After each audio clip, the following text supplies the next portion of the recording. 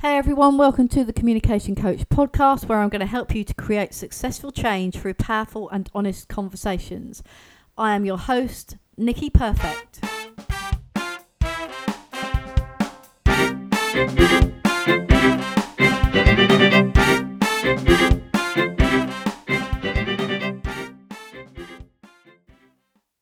Hey everybody, and welcome to episode 44 of the Communication Coach. A happy new year to you. Here we are on January the 9th, just checking my watch there to make sure I had the date right. January the 9th in 2019. And when we come to the new year, many of us look at setting goals to improve our lifestyles perhaps, or goals to improve our careers or our fitness and our health. Here in the UK we have something called Dry January, where you're encouraged to give up alcohol for a month. We also have something called Red January, where you're encouraged to do some sort of exercise every day, and they've linked exercise in with improving your mental health, so it's all about working on your body and your mind at the same time, all of which are fantastic and great. And there are some new opportunities on the horizon for myself this year. I've got a sort of conversation stroke interview next week with a company around some leadership training with communication and other things on the horizon, which are really exciting and I'm really looking forward to. And it got me thinking a little bit about training and coaching in communication, and I wondered if many people had stopped at the beginning of this year and said to themselves, you know what, I really want to improve the way that I listen this year. I really want to improve the relationships that I have in my life. And by improving them, I know that the best way to do is think about me and how I react, and then how I communicate and how I behave. And I wondered, if we don't do that, why don't we do that?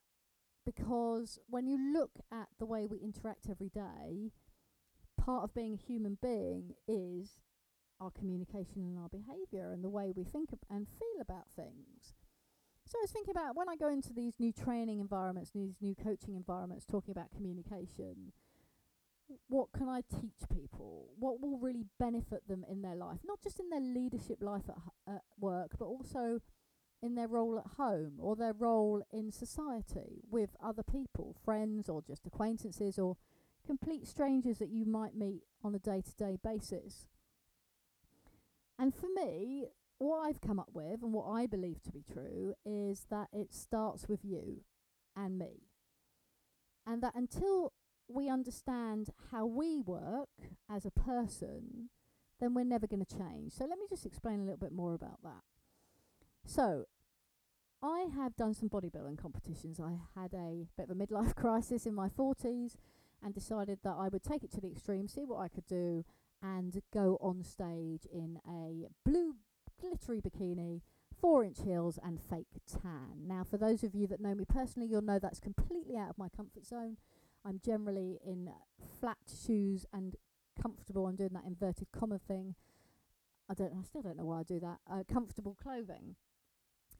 So for me, that was something different and something very new. But because I wanted to change my body shape, I had to be very aware of how my body shape was, and what I looked like, and how I walked, and how I presented myself on a stage. All things that I hadn't even thought about. All I'd thought about was getting fit, getting stronger, changing my nutrition and my diet.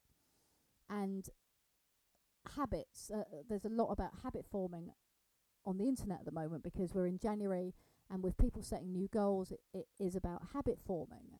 And there are different theories around changing your habits and how that works. I'm not going to go into that in this episode, but people say you change a habit in 90 days. Other people say it takes 10,000 hours. Personally, I just believe it's on the individual. But the thing is, it's all about choice, and it's about making a choice on a day-to-day basis until it becomes an unconscious behaviour. So training for a bodybuilding competition starts off quite difficult, especially if you've never done any training before. You have to change your mindset, you have to change the way that you eat, you have to change the way that you train. The gym is a very lonely place, I can tell you, at 10 p.m. on a Friday night, where most sensible people are at home with their families. Sometimes that was the only time that I could train, and it is quite obsessive, and you become quite obsessed about it, You end up counting all your calories, your macronutrients, which are your proteins, your carbohydrates, and your fats, and you watch everything that goes into your mouth, especially as you come to the latter stages before the competition. And you become very self-aware.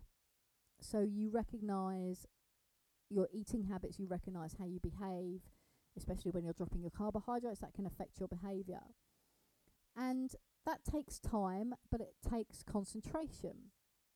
If you're learning a new skill, and it can be any skill, it takes dedication on your part, and it takes time to form that habit, and it takes self-awareness about what you're doing every single day. So eating especially. So if you're looking to lose weight, often if you're with a company or a trainer, people say to you, look, track what's going into the body in the first place. So you become consciously aware, because a lot of eating is unconscious behaviour. Smoking. I used to be a smoker many years ago, and it's an unconscious behaviour. So you'll reach for a cigarette without even thinking about reaching for the cigarette. And I read Alan Carr's book, How to Give Up Smoking Permanently, and what that book does is it makes you conscious about your behaviour and why you're having a cigarette and what that actually means to you. Because until what you're doing becomes conscious, I believe you can't change it. And it's the same with your communication. If you are not conscious about the words that you use and the way you communicate with other people, then you will continue to communicate in the way that you've always done.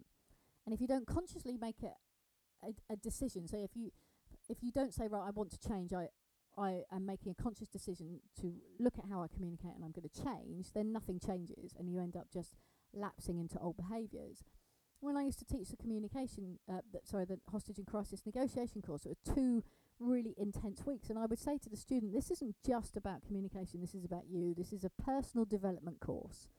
You're going to find out a lot about yourself over the next 2 weeks and about how you interact with people, the words that you say, and you're going to be challenged in a constructive way around things that you had never even thought about before, because we just spend our lives using unconscious words, using unconscious behaviour.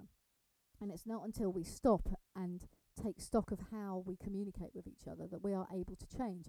And it's not easy. We often think that communicating is easy, but it's not. And it's called that softer skill. I know why it's called a softer skill. I don't necessarily agree with the word softer, because I think that it's such a powerful tool that all of us have. And if you think about the best leaders in the world, it's their communication that draws you to them. When you think about Winston Churchill, you think about the speech he gave before Dunkirk, before the civilian ships went over to Dunkirk and rescued lots of the people that were in the military. If you think about other great leaders, Martin Luther King, it all starts with that speech. And the actions and the changes all start with somebody's ideas, which are formulated into words and then spread across the world. And that's how powerful communication is. But until we understand how we communicate with each other from a personal perspective, nothing can change. And it's interesting because it's sometimes hard to take that feedback. We all say we're open to feedback, or we don't all say it, but you often hear people saying, I'm very open to feedback, give me some constructive criticism, I'll take it. Now, I believe we are open to feedback, and the only way that you learn is through experience and somebody's telling you, because unless somebody tells you or shows you, you never actually know. So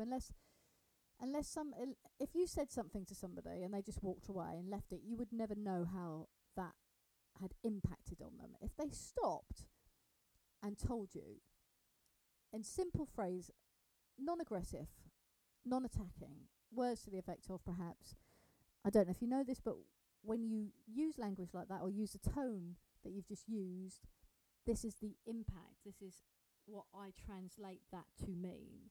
Now, that's my translation, and I get that might not be what the person meant. But often when somebody challenges us, what happens is we get that complete pushback, that little bit of defensiveness whereby we'll go, oh, no, that's not what I mean, or don't be so stupid, and we go automatically into unconscious speaking. So we're not thinking about the words that we're saying, they're just coming out of our mouths, and then we just have that conversation, which can sometimes then lead to high emotion and and that often leads to a row. So before you know it, what's happened is you've had a perfectly normal conversation that's led to a row because of the defensive behaviour of the other person, when actually the criticism or the feedback, let's use the word feedback because we don't like the word criticism, the feedback that person is giving you is just about how they perceived what you just said to them and how they interpreted it. And it's not necessarily meant as a bad thing, like bad feedback. It's just feedback. But we are very defensive by nature because we do like to be right as human beings. We like to listen to be right, and we like to be right. So when we talk about improving and we talk about communication and we talk about influence and negotiation, you know, I talk now, I'm out of the police, and I say to people, oh, I was a hostage and crisis negotiator. And people are like, oh, wow, that sounds really sexy. That's amazing. Well, the reality of it is, it was a great job. Don't get me wrong. I loved it. And the experiences that I had were amazing. But it is hard work. It's hard work listening to people, properly listening to people, not having your own agenda.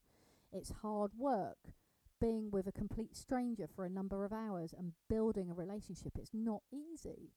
And then when you bring that into everyday life, I was having a conversation with Meg, who's now 12, and we were sat round the table and we were talking about conversations. And I was talking about her and her mum because they're both very similar personalities. And I was saying it's going to be interesting as you grow up because you're very similar to mum, and that you're going to have conversations where you probably clash in the future because your emotions are going to get in the way. And she said, yeah, I understand that, and I know when I'm getting emotional, but I can't stop it. It just kind of happens. It's hard. She said, Nick, it's hard. I said, yeah, it is hard. So when I teach communication, I can tell you all the tips and tricks. I can tell you the amazing things you can do with influence and negotiation and the impact you can have on changing people's lives. But it starts with you, and it's hard work. And when the students left the negotiation course after 2 weeks, that was just the beginning. When I left my negotiation course after 2 weeks, that was just the beginning of the learning. I wasn't a rounded and formulated negotiator. And I still have tons to learn. And every day when I talk to people in the garage or the coffee shop or at the gym, I'm still learning, and I'm still learning about the way that I talk and communicate and the impact that it has on others and how I can change that. And often I go into unconscious behaviour, unconscious communication, where I don't think about the words that I say. And then I'll see the impact it has on somebody, and I'm like, whoa, hang on a sec, I've said something there, and perhaps I need to change the way that I've communicated that and spoken to the other person. And the other thing is, for me, I believe, especially this year, in 2019, is the world is changing constantly. We are born as human beings to have interaction with each other. And you can make a difference to somebody's day just by being kind, but it has to start with us.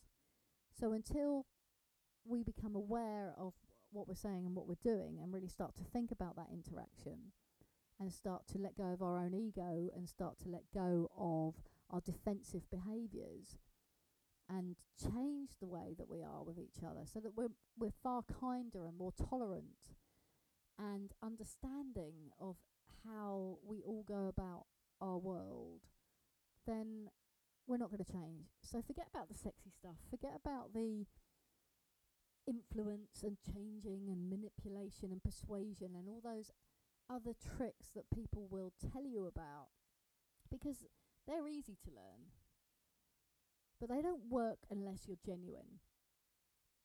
And they don't work if you're not interested and doing something for the better and the improvement of another person. And people will see right through that. So think about your goals this year. And I'm just going to reflect on improving that communication and improving your relationships, and how understanding yourself will help you to have a better year. It will help you in your relationships at home and at work, with your kids, with strangers. And so really, when we talk about new year, new communication and learning a new skill, it starts with us.